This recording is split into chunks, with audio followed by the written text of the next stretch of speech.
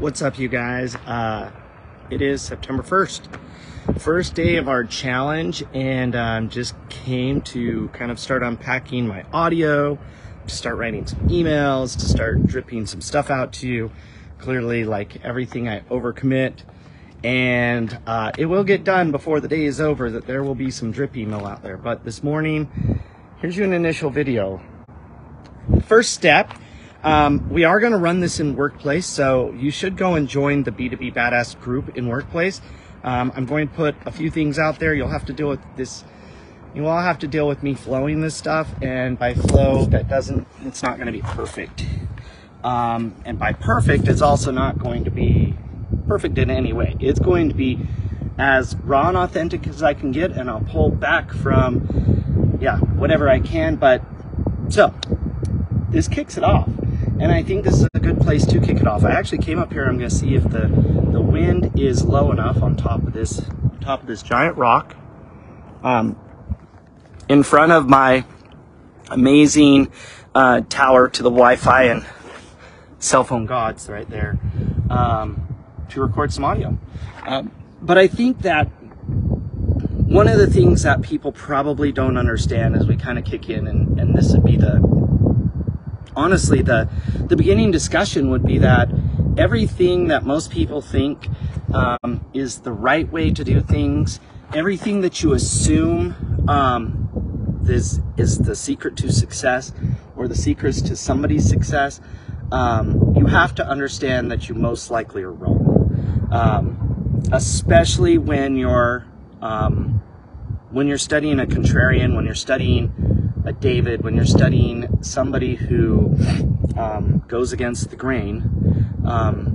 I think that the number one concept you have to get in your mind is that most likely everything that you read in books, everything that you saw in movies about entrepreneurship, potentially is wrong, right?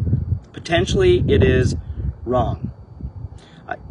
Lonnie laid in bed for 15 minutes talking myself into actually getting up. Me too. It's 7:20. I'm a little bit late this morning. I am not picky methodical about precise times, because sometimes I'm coming off of 2 days with like 2 hours of sleep each night. But I am fairly methodical about what happens when I decide it's time to get started. And so again, the very first part is to understand it's most likely different than what you think it is. My life is most likely very different than what you think it is. And the life of a disruptor, the life of a Steve Jobs, the life of Elon Musk, the life of those people, is very much like social media is probably the best way to think about it. While they are popular and therefore you assume they have no privacy, you need to understand that even for them, what comes out on social media, the story that gets told is the rosy glossed over picture of it. The best way to think about it is the story of a successful business person is told like a movie, meaning it's told for the crowd. The way it's told and the actual, like the storyline and the plot and all that stuff, it has to be summed up in 2 hours, and it has to follow a certain trend line, and it has to work out in the end, and it has to be something that the crowd relates to and that they believe would work and all those kind of things. It has to be something that's not, mostly depressing with moments of exhilaration. And so when you sum up, or in our mind, what we hope that entrepreneurship looks like, or what we hope that being a business disruptor looks like, we're hoping it's like a movie. We're hoping that, yes, while there are struggle points, where there are difficult things, where those moments of despair, we hope that people are there for that person. We hope that, in the end, the crowd admits that he was right. We hope for all of those things as the person cheering that person on. You just need to remember one thing, is that you hope for that most likely because you need that yourself. Because you're not sure that if it was different, you could do it. And this is the very kind of first part of, if you want to get into the B2B world, there are normal paths to get in there. If you want to start a business, there are normal paths to do it. If you want to raise money and build a tech company, there are normal paths to get into it. But accepting those normal pathways means you accept the crowd's rules about what you must do. Meaning, if you accept the default pathway into the business world, into the big, Fortune 500 companies and that, you are accepting that they believe the starting point is a proper business education and an MBA, and that education, the more you've got, the fancier the college, the better your pedigree, the better places you worked, the process of leaving those places and becoming a consultant for McKinsey or something like that, that those things, those accomplishments are required to become good at it. So when you try to then cater to that path or walk that path and you don't have those things, you're never going to prove them wrong. Like, you're not going to prove that you don't need a degree from Harvard to people who have degrees from Harvard. That proof is never going to be there. You're never going to win their acceptance. You're never going to win their accolades. Even when you win, when you beat them, when you show proof or evidence that your way worked, they will dismiss it. They will talk it down. They will say, yeah, but it was luck. It was some, and you have to understand, it's actually not about you. That's right there where it's at. The well-worn path, the well-walked trail, the pathway that everybody else is on, the default path that's been prescribed by society, by the business society, by the business world of how you go about creating success, is about them. It really is about those people on the path. They need conformity to it, because if it's true, if that is the only true way to build a business, then they believe they will win because they're a step above you in the requirements it takes on that path. And they need that to be the right way, because otherwise it calls into question a whole bunch of decisions they made. And so that's, a big aha for me. It took me like a decade and almost 2 decades to get to this realization that, like, I can't be going my path and walking my way in hopes that I will prove it's the right way, because it's not. Because there isn't a right way. There is the best way, given what you're trying to accomplish and given who you are in your starting point. And that's really kind of the mind situation here. David versus Goliath being one of our best setups. Goliath's way wasn't right, David's way wasn't wrong. David wasn't lucky because he beat him. But also David's way wasn't right and Goliath's way wasn't wrong. It was given their own personal pedigree, right? Given their own personal pedigree, given what they were trying to accomplish and how they were trying to accomplish it, their approach was the right approach for them. Tested in battle, it appears that David's approach, given the way he changed the rules of the game, was victorious in that situation. But most business is not David versus Goliath. Like, in most situations, it isn't me versus you and one of us dies and the other one wins. It isn't a competition like that.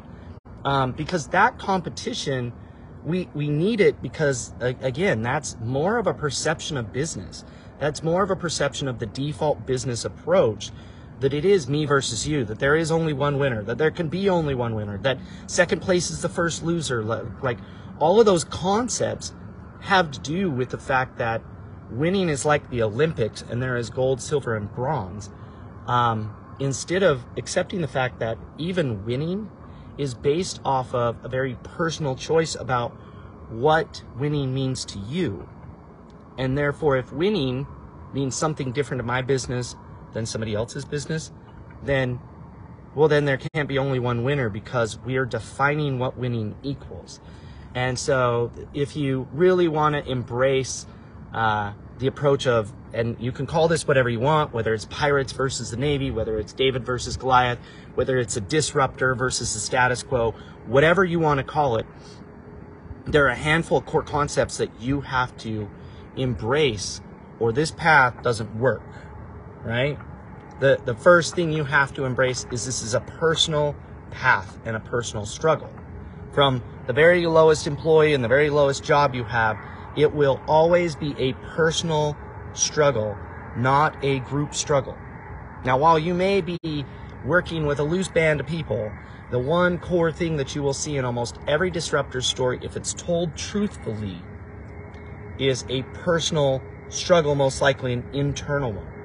A personal struggle. Now, it doesn't mean it wouldn't be great to have a crowd around you, and it doesn't mean it wouldn't be positive, and it's been way positive to me to have people in my corner and with me. But understand that even when there's a crowd of you standing around, all working on a common concept, you will be fighting against the river flowing in the opposite direction almost all the time, and it's actually best to embrace it. To accept it will be a personal struggle. Just think about, I can give you every even movie story of this. Iron Man wasn't cool during his core struggle. You think about it, he was in a cave by himself. There was somebody there kind of helping him, but even that guy really didn't believe that it was going to work, right? David, nobody believed that that kid was going to win. Even Neo, when he comes into the Matrix, like, even his own team is doubting and even trying to get after him. Every underdog story, if you really boil it down, even when there appears to be a crowd of supporters, they still are not there supporting that person in the most important and the most powerful part of the battle, which is inside of their own head. It's the battle to get out of bed is fought yourself in your head. The battle to get back up when you fail is fought inside your head. No matter how many people are around you, cheering you on, or saying they got your back, or believing with you, or working with you on it, this battle is first fought in your head. And if you can't win that battle, then none of the rest matters, because when it's popular to make the move you're going to make, it's not going to be that hard. But also, that most likely means that that's not the hard decision. The hard decisions are inside of your head when everybody doubts you, when it doesn't even make sense to you potentially, but you just know inside it's the right thing. So this is the first commitment. If you want to hack your way into the B2B world, if you want to break your way into the business world knowing that you don't have the right pedigree, if you want to win when other people say that you don't belong there, you shouldn't be winning, it shouldn't be working, the very first step, the very first commitment is to accept and embrace that this is not going to be popular, that what I'm going to show you and what you're going to do will not be popular. It will not be written in some book somewhere that it's the right way to do it. And when it is written in the book somewhere, that means afterwards they're looking back saying it was the right thing, but nobody was saying it was the right thing initially, except for most likely the person and their team that they were doing it. That validation most likely comes after it works, not before. Therefore, there's not going to be some spreadsheet to predict that it will work. There's not going to be a bunch of market validation. There's not going to be analysts saying it's the right way. There's not going to be VC. There's not going to be any of those things predicting it. This week, I ran into an entrepreneur that I met very early in my Applicant Pro journey, Ben from Bamboo. I think we first met almost 14 years ago. And if you actually roll back to what that was, what that meeting was, what it meant, how it worked, that was probably the first time I ran into another pirate and we passed ships in the night. And that's probably the best example of what it's like to have some pirates in your network. Ben and I ran into each other because I was trying to raise funding. I went out, took applicants at that point. I went through some different programs. I went through an accelerator program. I went to a speed pitching event that was put on by Brock Blake from Funding Universe, I think at the time is what it was called. I pitched to a bunch of investors. I pitched to, really important investors, people that have gone on to make really great investments, people who've gone on who are way richer than me. I pitched to all of those people, and consistently I got two main feedbacks. Feedback number one was I was doing it wrong. It was I needed to target big business, not small business. It was going to be too hard to bundle up all these small businesses and make money. Now, today that's been proven out that it's now an accepted path by people like Square and Squarespace, by people like QuickBooks. But back then it was not a proven path for tech companies to take. The right way, the most likely way to win was to go up market and focus on enterprise companies. To be honest, I didn't want to do that for one core reason. I was scared shitless of selling to them because I didn't believe that I could. I still to this day may not like working with them, because now today it's probably because they don't do things the way I do things. Therefore, I'd rather hang out with scrappy people than hang out with that group. But back then I was scared of that group. I was insecure trying to sell to them. But the second answer I got was, we need somebody to validate the way you're doing it and what you're doing, because we don't know about that space and we don't know about the way you're approaching that space. Therefore, we're not sure that you'd be a good investment. Those individuals sent me to Ben. And Ben was there not because he was in the HR space, but even they didn't understand that Ben was behind me in the HR space and that we were doing different things. But they were sent to Ben because Ben had been successful. He had exited a company. He had exited Mingle Match, which was like LDS singles and Jewish singles and all the different singles dating sites. He had exited that company and made money, and therefore he won their permission, and they'd won their respect, that his opinion mattered about me because, well, he'd done something they couldn't do. Therefore, they assumed he'd be able to recognize it. Now, this is the funny part of that entire thing, was I was out seeking funding because I was told that was the right way to do. That was the right step to take. Ben was there bootstrapping, not taking funding because he didn't need it, because he'd exited his other business. And the people who wanted to give me, or I wanted money from, told me to go talk to him, and Ben told me not to take their money. So there you go. It was the first, some of the first no's I got. It was offensive. It was offensive to me that I needed Ben's approval, even though I had more clients than he had. I was doing more revenue than he had. I'd been in the space more than he had. It was really hard on my ego for me to go to him, or be told I had to go to him to get his respect. There was actually another guy that I was sent to too, that I now believe he's the founder of MX. Wildly successful, both of them. Both of them, though, were not more successful in my space at that point, but being told that I had to go and get their approval was super offensive. And it took me a long time to get over that and accept that. Like, Ben was actually giving me good advice not to take their money, and that it wasn't about approval and a compliance or anything like that. But that right there is our first kind of lesson on getting into B2B. If you're coming from an alternative path, you have to embrace that you are taking the road less traveled. Therefore, there's not going to be cheering stands of crowds cheering for you as you're on it, because it is the less traveled path. It is the less accepted path. Therefore, nobody's going to be out there looking for a random competitor to come down that path. So the cheering is going to have to be coming from inside of you. And more importantly, it doesn't sound like cheering at all. It doesn't sound like cheering inside. It sounds like the constant drive of trying to prove yourself to yourself, that you are good enough to overcome the next challenge that's laid in front of you. That the way that you're feeling is the right way to do is going to work, because it's the path of learning to trust that voice inside of you when even you might doubt it. And that really is our first step. This idea that this is a commitment to, I'm going to take the wrong path. I'm going to take society's wrong path. I'm going to take the path that supposedly isn't the well-worn path. Therefore, I have to accept everything that comes with it. I have to accept everything that comes with taking the alternate path, meaning I'm going to be walking an alternate way. I'm going to be using alternate tactics. I'm going to be speaking in alternate vocabulary. I'm going to be targeting an alternate client. My marketing message is going to be the alternate. The best example I have, which is kind of funny just in closing, so my girls, who are now, surprisingly enough, growing out of some of their teenage years, because Maya was with me yesterday listening to, I think, thrasher music or some BS like that, and told the chiropractor we are at that she likes rock music. But my girls in the earlier days loved K-pop, and what they really loved was emerging trends of music, whether that was anime from watching it, whether it was K-pop, whether it was Japanese Vocaloid stuff.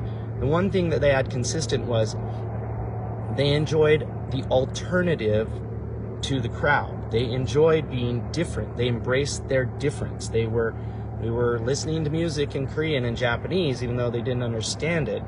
And everybody who knew them was like, that's weird. And there was only a few people who accepted it and embraced it. And when it would become more mainstream, when BTS was on MTV, then they stopped liking it. And they picked another alternative, weird person. And that's probably, they don't know it. They don't know that it's probably in their DNA. They don't know how similar they are to me in different ways. But me and Riley and Maya even are cut from the same cloth of, we pick the path that's not worn, and when the path we're on starts to feel trendy, we move to another path. It's not comfortable there.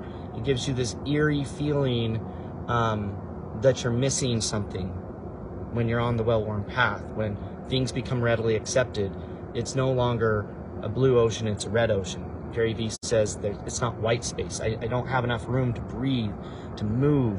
I need to be alone, or to be one of the few walking a certain path. Not alone without a team, but alone in my mentality and my approach, because generally that's when I know I'm on the right path that will end up proving to be right. So that's our first goal. You got to embrace this, because if you don't, if you keep trying to appease the crowd, if you're trying to get acceptance, if you're trying to, I'm not teaching you this stuff so that it becomes trendy. I'm not teaching you this stuff so that you can prove to your parents or to your family or to your husband or to the people you went to high school with. Like, that proof will come regardless of you, and is not the goal. That is not the outcome you're looking for. You will never get that validation. Your best bet is to stop looking for it. But there is this commitment that you've got to make inside of yourself, that I will do the things everybody else thinks are weird and crazy and won't work when I feel inside, and I will get to the point where the voice inside of me is the only agreement I need, the only person that I need to be all in with me when I roll into it. So thanks so much for listening today, and we'll talk to you later.